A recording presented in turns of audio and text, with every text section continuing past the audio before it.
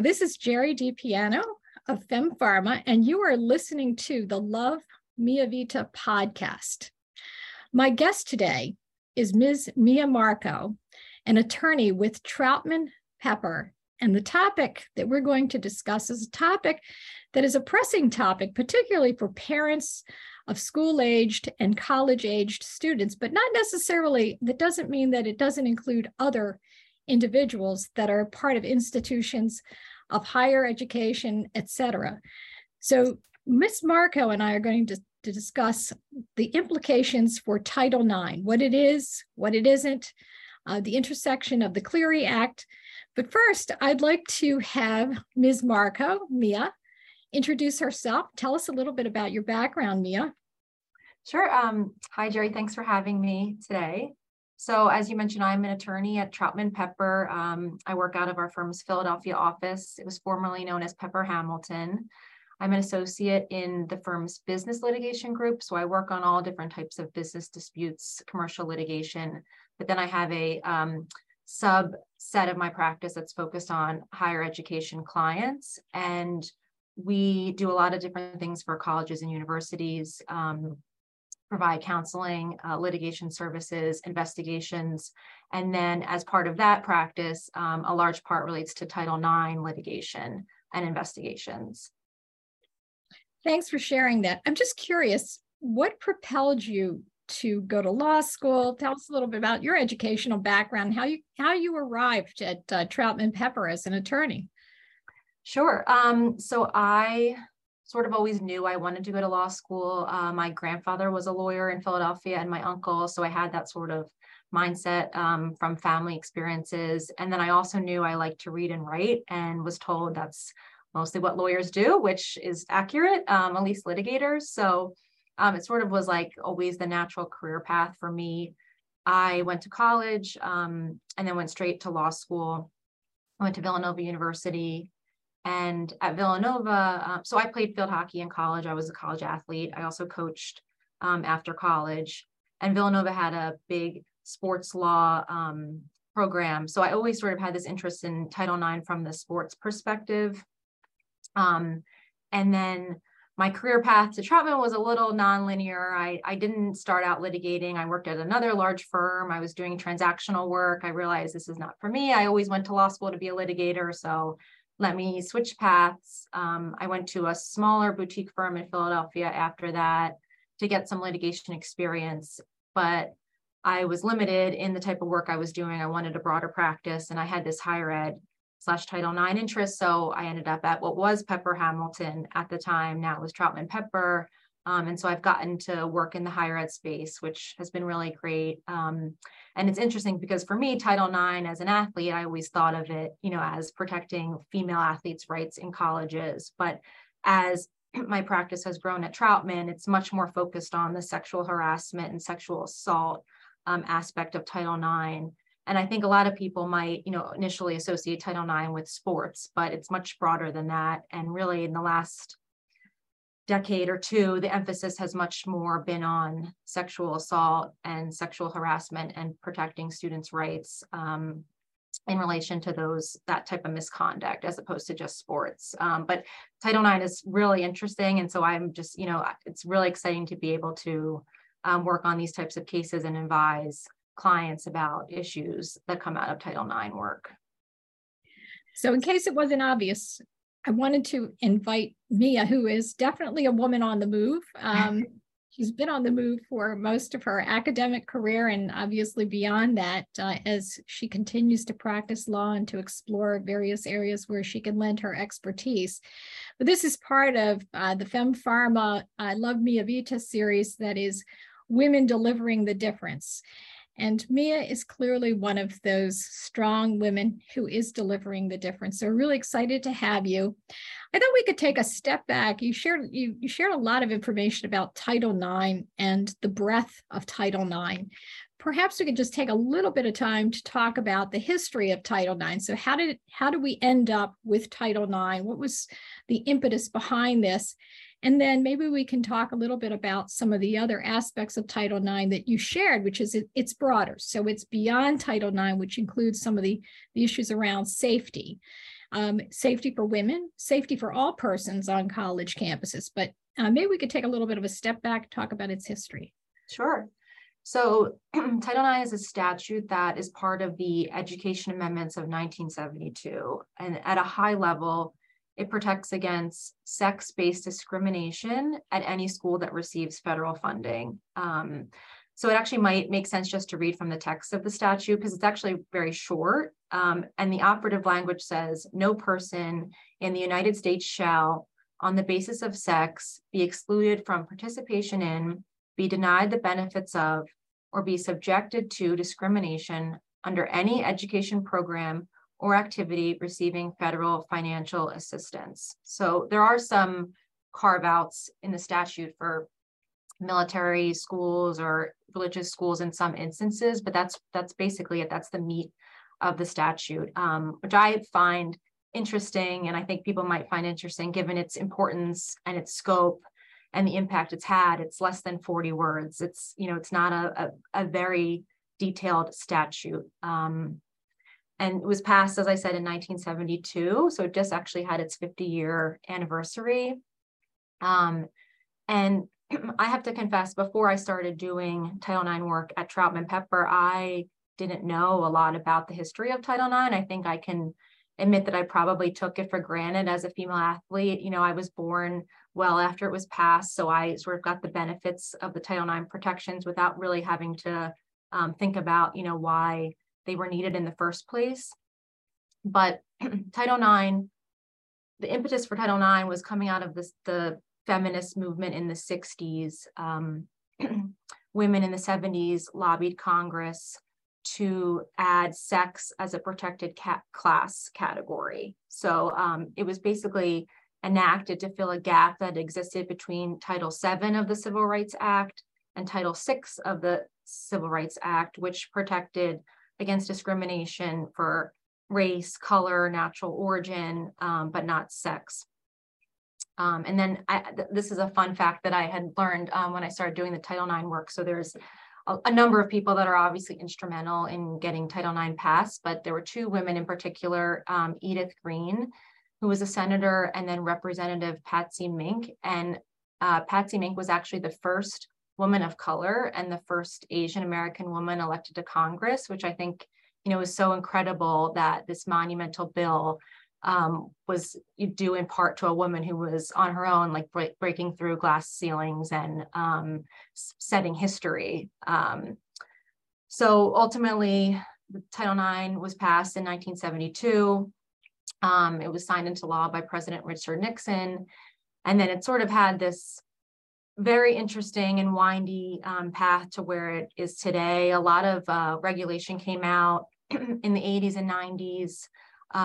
Since obviously the text of the statute is very short, the Department of Education gave more information to colleges and universities about what exactly was or was not a violation of Title IX. But in its infancy, the emphasis was on athletics.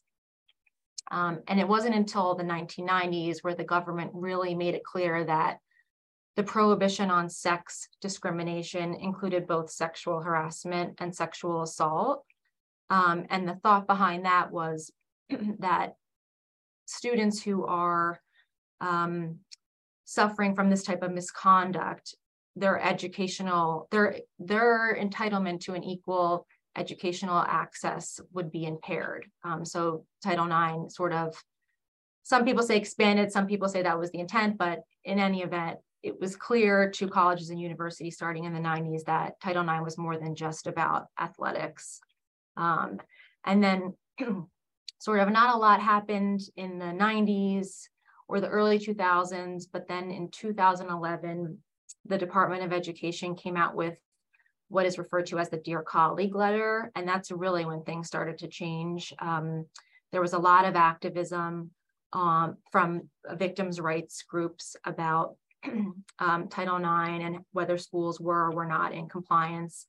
And what the Dear Colleague letter said was that if colleges did not take these Title IX cases seriously that involved sexual harassment and sexual assault, they didn't properly investigate them or adjudicate them, that they could be violating Title IX and lose their federal funding. So that's when colleges and universities really started changing the way they investigated these cases and adjudicated the cases.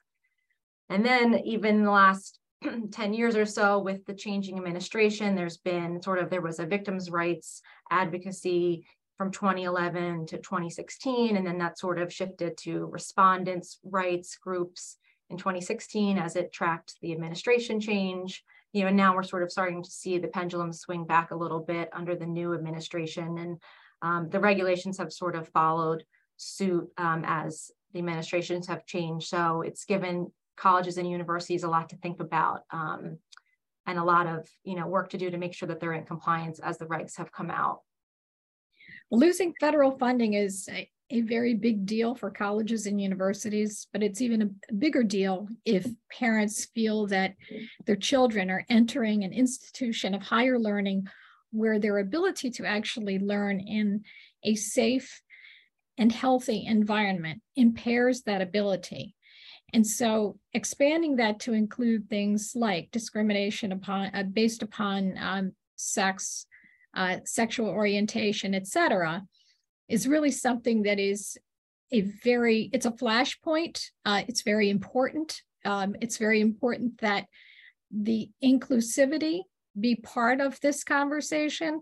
So when we think about populations, it's not solely women. I know we focus on women and women's healthcare and women's safety, health, and empowerment, but it includes all persons, men, women, and persons who define themselves differently, and certainly all members of the LGBTQI plus community. And that is something that has been evolving over time. But we can take a little bit of a step back. There was actually another pivotal point in the history of how parents and others can ensure that colleges are keeping track of what goes on within the institution. And that is the story of Jean Cleary and the Cleary Act and how that came about. Just as a footnote, and for anyone who's listening who is still a part of the Cleary organization, I was part of the board of the Cleary organization a number of years ago. I was actually their vice chair, so full disclosure. Wonderful, wonderful group of individuals. I have tremendous respect for the Clearys and what they did, but perhaps you can share a little bit of information about the Cleary Act, Jean Cleary, and how this intersects with Title IX. Sure. So the Cleary Act, the full name of the Cleary Act is the Jean Cleary Disclosure of Campus Security Policy and Campus Crime Statistics Act. And that was signed in 1990. So you're right, this was another pivotal time in the trajectory of Title IX and women's rights. And essentially what the Cleary Act does is it requires colleges and universities that participate in federal financial aid programs to keep and disclose information about crimes that happen on or near their respective campuses. And sort of unlike Title IX, which I think has maybe a happier, or definitely has a happier inception, the Cleary Act tragically came out of the death of a student at Lehigh University in the late 80s. And her name was Jean Cleary. She was raped and murdered on campus. And after her death, her parents were the ones who spearheaded passing this law because they had learned that there were, I think, almost 40 different violent crimes that had happened near Lehigh University in the 3 years prior to her death.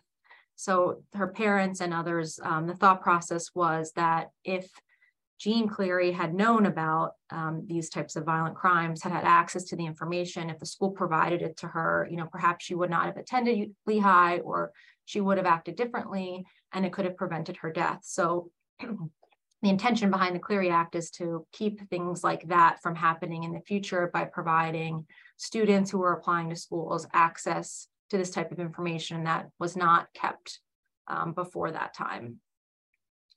And I guess in terms of the intersection with Title IX, it really goes hand in hand. I think, it's really just another way to protect protect students, but mostly, it seems to happen in the context of women, but protect them from these types of both sexual harassment, which can be, not as severe or real sexual violence, by providing them with information about what's going on, and then providing the infrastructure and support if something does happen, supportive measures, and then ultimately, supporting students through an adjudication and investigation process to handle those types of complaints as they come, and ultimately, issue, if necessary, sanctions to the respondent student who committed or might have committed those types of acts. So I know you mentioned women, and we talk about gender-based violence, and you can't ignore the statistics. Although we talk about all students, men, women, persons who identify themselves as something other than male or female or what have you. But it's really, the statistics demonstrate that it is largely young women who are victims of this type of harassment, intimidation, and violence. So it's natural that one would contemplate that these are acts that are largely going to be acts that are committed against women. And so it's not surprising that would be a flashpoint, and that would be an area where we want to pay attention. And one of the things that we take away from this is how to cultivate an atmosphere of respect for all students, irrespective of their orientation, on college campuses.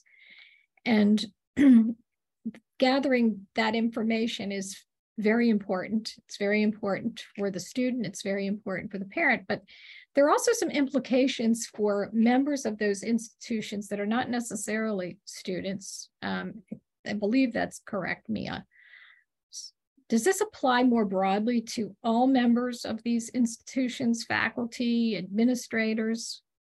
In terms of Title IX, yes. The Title IX protections include employees of protections, and then the potentially violations of Title IX. It's not limited to students. And the Clery Act is obviously broader than students because it's tracking all different types of violence that happen on or off campus nearby. So, it could be just a local violent crime or hate crime that occurs that might not be student on student or teacher on student. The tracking is more broader than that. But yes, Title IX, the protections and the implications of Title IX apply to professors, faculty, just like students.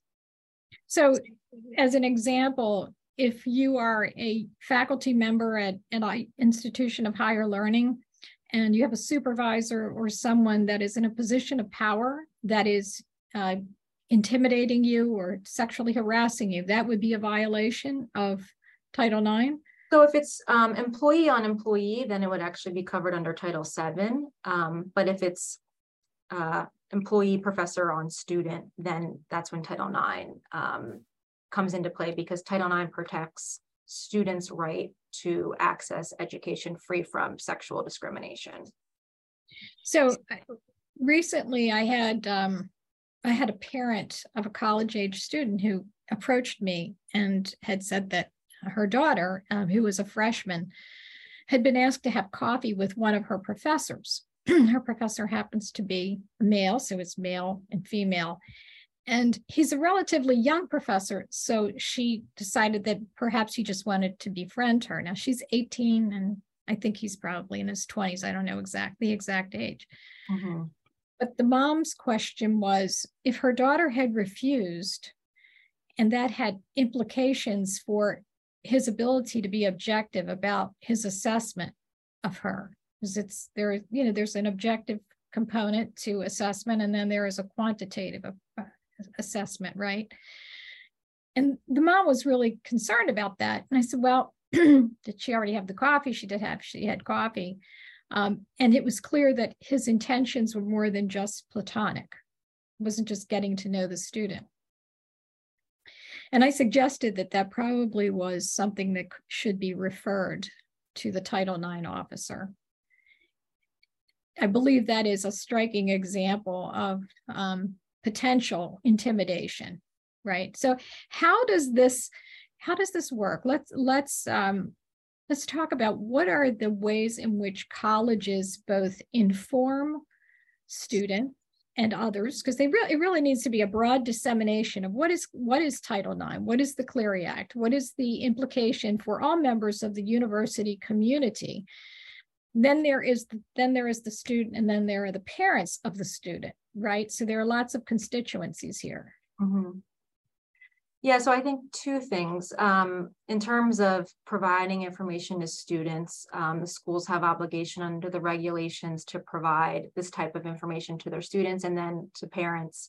And most colleges have a Title IX website that has a copy of their Title IX policy, and then so that's a bit publicly available. But then typically if something, and students who get onboarded through orientation will have Title IX training and they'll learn about the resources available to them. But then also if an incident does arise and there's an allegation of misconduct, then schools also have an obligation in responding to that complaint to also reiterate the supportive measures that are available and the resources students have both on campus and off campus. You know, you can always refer, colleges routinely refer students to police enforcement if it, you know, depending on the allegations, if that's necessary. In addition to counseling services, there's things called no contact orders, which allows the student who's making the complaint to avoid seeing the student who was accused with the misconduct. So there's all different things that schools can do in reaction, should do in reaction to Title IX complaints under the current regulation. And I think to go back to the example that you started with, it's a really interesting example. And I agree with you that it could have the potential to turn into a Title IX violation, but it highlights one of the current issues in Title IX that's being debated right now based on new regulations that came out from the Biden administration that have changed or may be changing the regulations that came out under Trump. And just to take a further step back, there's three sort of categories currently of sexual harassment and what is qualified as sexual harassment on campus. And the first is sort of the quid pro quo example that I think most people are familiar with. I think of it as sort of like the Legally Blonde example. There's the professor who's saying, I will give you X in exchange for sexual conduct that is unwanted. From the student's perspective, that's I think everyone understands that that's sexual harassment, and it's sort of the sexual harassment we've seen over the years. Then there's another category that's the sexual violence that I also think is easily determinable to be sexual violence. You know, it's the dating violence, or it's really intense stalking, or it's another type of sexual assault that is very egregious. And then there's this third category that I think could be, this is not a legal term, a little more squishy, because it talks about sexual harassment in terms of being severe, pervasive, and objectively offensive. And currently under the regulations, it needs to be all three. So in that example you gave, it might not be pervasive because it was one incident. Under the new regulations, the conjunctive is being changed to the disjunctive. So it's an or, either or. So it could be severe, pervasive, or objectively offensive. So under the current draft of the regulations that may be enacted, they're under review right now. That example that you gave could be considered sexual harassment if it's so severe or just objectively offensive to a student. So there's this tension right now, sort of, you know, people that are paying attention to these issues don't really know where it's going to land, but it could change the landscape of Title IX even further.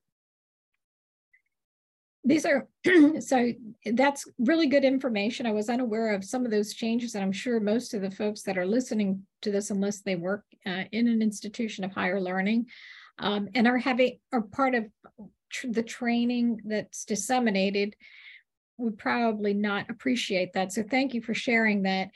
I know that there are training programs that are provided to institutions of higher learning.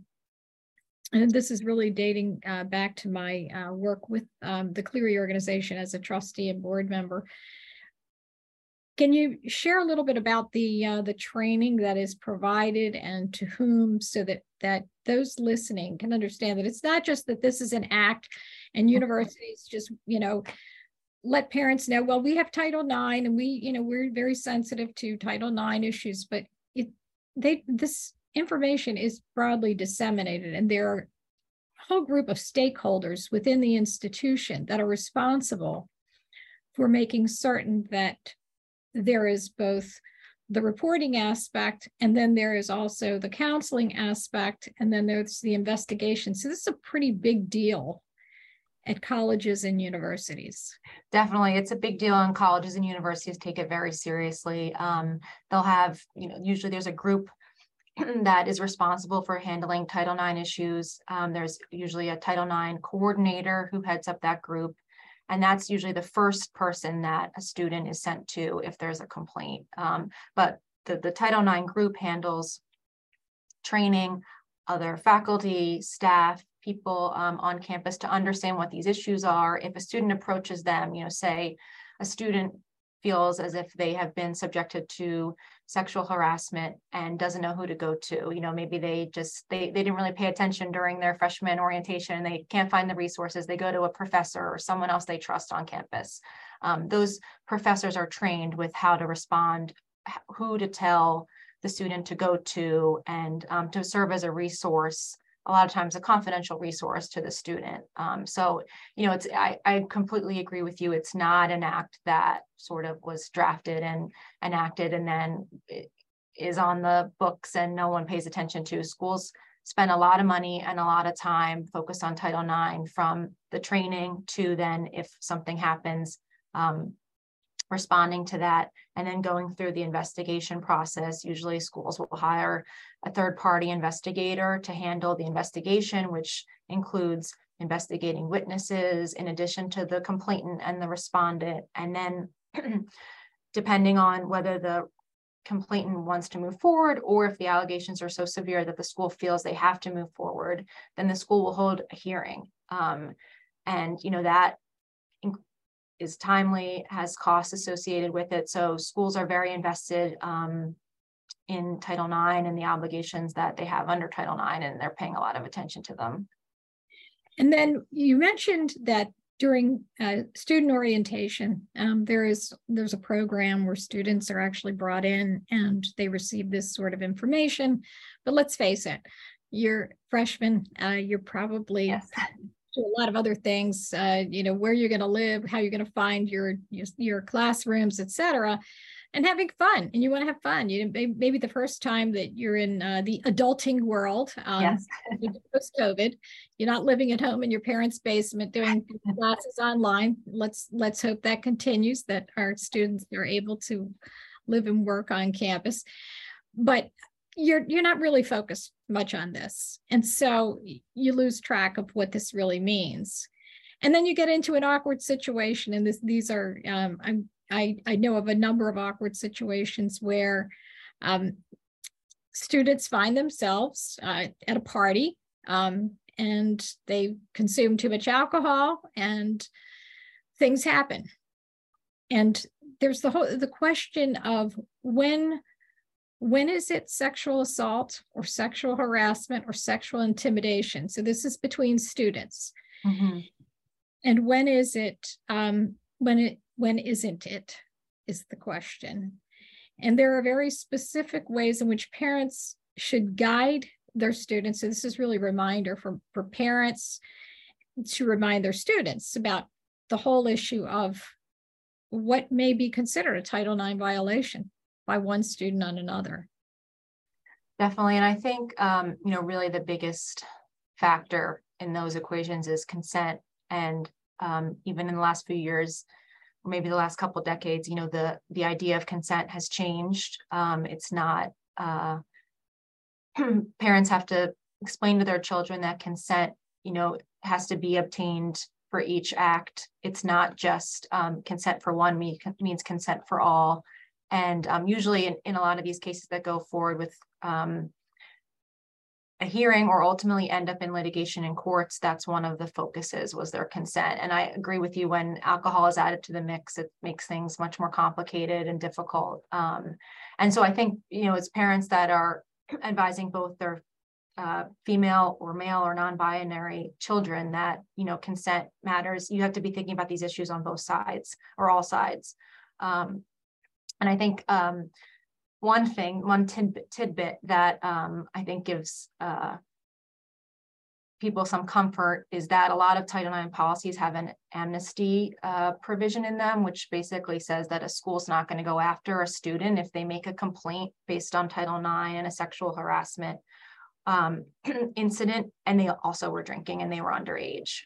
So I think students and parents should understand that if something happens to you when you're at a party and you're not 21 and you've been drinking, you shouldn't feel as if you can't speak up because you've been breaking the law by drinking underage.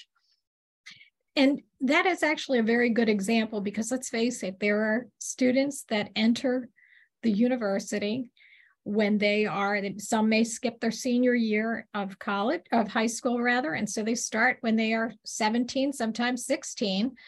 Very precocious, they're very intelligent, and potentially unprepared emotionally, developmentally for what they are about to encounter. It can include not just alcohol, but it can include drugs. You know, it doesn't have to just be alcohol. And they, because they are young, they feel that they have broken the law, whether it's using a drug that illegally, marijuana, what have you, or whether it's alcohol. If they had their, if they did not provide consent and there was a sexual misconduct by another party, whether it's same sex, opposite sex, it doesn't really matter. This is something that they should consider reporting, particularly if there was impairment, because there was no judgment, right? So there's a potential impairment of judgment about what was to happen. There's one additional aspect to this. I was thinking about bullying and hazing. Mm-hmm. And is that part of Title IX? Does that fall under the Clery Act? So to the extent that the bullying or hazing relates to a student's sex, then yes, it will, for Title IX at least, because the language of Title IX is specific to sex-based discrimination. In terms of Clery, I don't believe that would need to be reported unless it arose to the level of like a hate crime type violent crime that was based on the person's sex. Then the school would have to report it.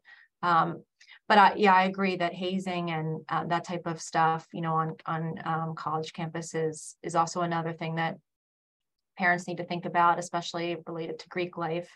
And another, I guess, piece of that is that sororities and fraternities don't have an exemption to Title IX because they're, you know, like this other entity.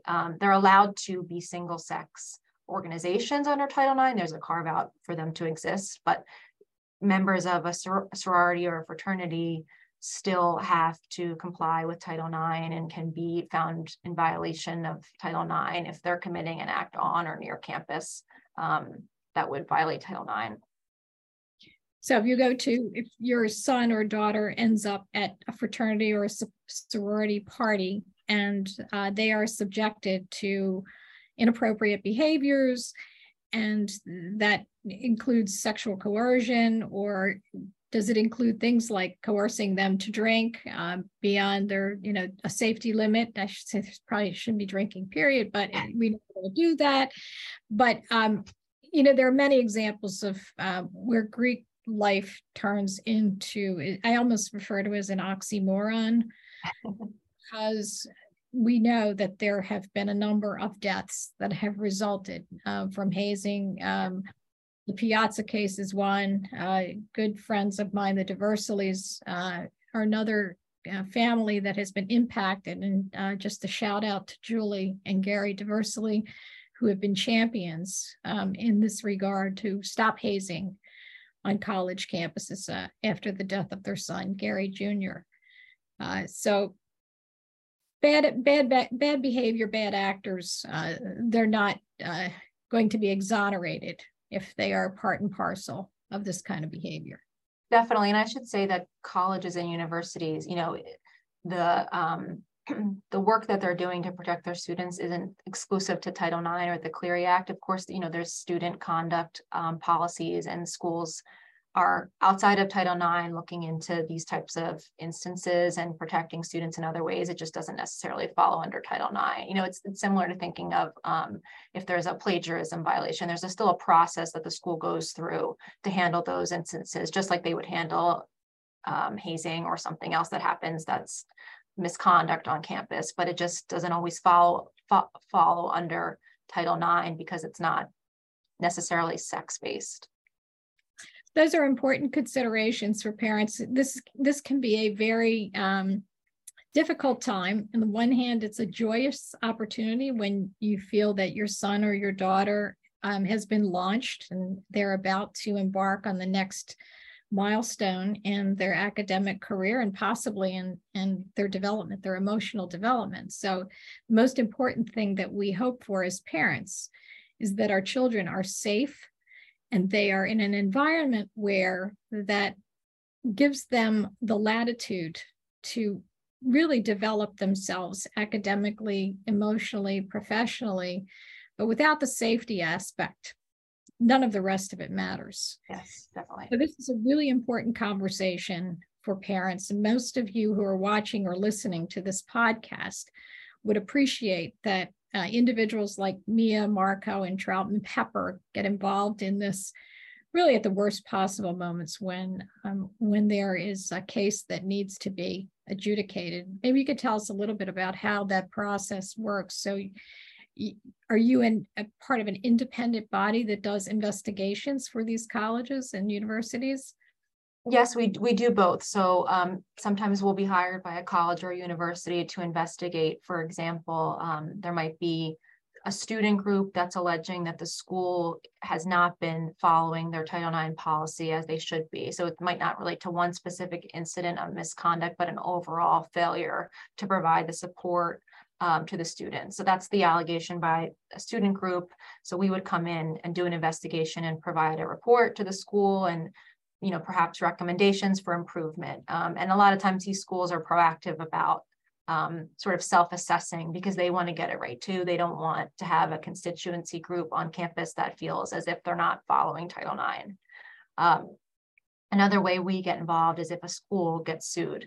So if a case goes through the internal Title IX process at a school and it ends in sanctions for the respondent or perhaps no sanctions for the respondent, a lot of times there's always one party that's not happy. And so they tend to sue the school, saying that the school did not follow their own Title IX policies as they should have. Perhaps the student says, if it's a respondent case, that the school didn't let them interview a witness or didn't interview a witness that would have been key or didn't look at certain evidence. So we'll be brought in to defend the university against those type of cases and provide that support to the college or university. Or, sometimes as a student will bring a case against a school if it's a complainant saying that they were sexually harassed on campus and it was the school should be liable for that sexual harassment because the test is if it was deliberately indifferent to what was going on. So there's a couple of Supreme Court cases that have said that schools can be personally liable for a third party's misconduct if they've basically turned a blind eye. They knew what was going on and they didn't do anything to address it. So that's when we get brought in if there's a case brought in federal court relating to those types of claims. So you're primarily brought in by the institution and not necessarily by the individual. What about individuals' rights? So let's assume that for the moment that someone, that there's an investigation, that the investigation is conducted by members of the college or the university community. The question is whether there's independence, right? So to a large extent, my understanding is that this is a group of individuals that is part of the university community.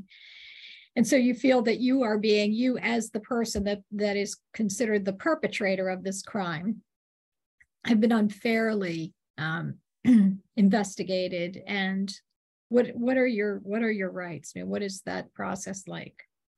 Sure. So there's two things in that. One, it's that you've actually touched on another, I guess, area of the law that continues to evolve. Under the current regulations, I believe that schools have to hire an independent investigator, and that person can't serve as the ultimate adjudicator or decision maker on the sanctions. But I think under the current regulation, that's switching back, and schools can have autonomy to choose who investigates and who makes the ultimate decision. And that could be the Title IX coordinator themselves. So it's another push-pull of this, complainants' rights versus respondents' rights, and where due process fits into that. But there are a number of law firms and attorneys who represent students, respondents who bring these types of claims. And their argument is essentially that we had a contract with the school. That contract is evidenced by the Title IX policy that says the school is going to do X, Y, Z. The school did not do X, Y, Z. So I did not get a fair shake, and the school should overturn the sanction, or, a lot of times a student is suspended or expelled. So that's the relief that the student is asked for, to be, have their suspension taken off their transcript, or the expulsion overturned and allow them to continue at school. So there's other attorneys that handle that, but my firm primarily handles it from the college or university side. So the message here, I believe, is parents, teach your children well.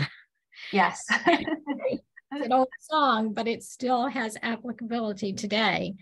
That we as parents are the ultimate, or the primary educators of our students, of our children, as they embark on the next part of their journey. And this is not a trivial matter. It's very important. And when you think about bullying, and sadly, there's a lot of bullying, a lot of discrimination that still exists among various populations. Your kids should be kind. They should be respectful, and this is a basic. This is a basic kindness, respect on all levels, and consent. So I think consent is an operative word here, particularly as kids are free. They're outside the governance of their parents. No curfews. Lots of freedom, lots of liberties, but it needs to be responsible, because there are important points to be taken from this, which is in terms of Title IX, this can really have a significant impact on your student. And from a safety perspective, it's also important that parents communicate to their students that when they enter this community, if they are subjected to bullying, harassment, intimidation, on sexual intimidation, that they have a right to approach authorities within the university community. And even as they may occur, we're based just outside of Philadelphia, so there are lots of institutions of higher learning here. And sometimes crimes are committed between students at different institutions. Right. And there are ways in which Title IX officers can communicate with one another to share that information, so that if a student at University XYZ, which is in one part of the city, is being harassed or intimidated or has been harmed by a person who is in the suburbs, let's say, they have a way to communicate with one another, and the process can work and does work. And I have a lot of respect. I am a board member of a couple of universities in the area, and I will say that they do a great job of enforcing the Title IX provisions. They're very fastidious on the Clery Act, so I feel really good about that. What I've seen just in my little microcosm. But Mia, this has been really, really helpful, informative, and we are so grateful that you are sharing your knowledge with our community. Men who may be listening, women who are probably listening, because that's our demographics, women. But we look forward to more of these podcasts with you. And thank you. And so just coincidental. So this is the Love Mia Vita podcast. Yes.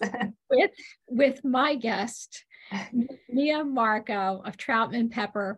Mia, thank you so much. Be well, take good care. And this is Jerry DiPiano from FemPharma and the Love Mia Vita podcast. Signing off. Until next time, please be well, take care, and blessings. Thank you, Jerry, so much. It was so good seeing you. Likewise.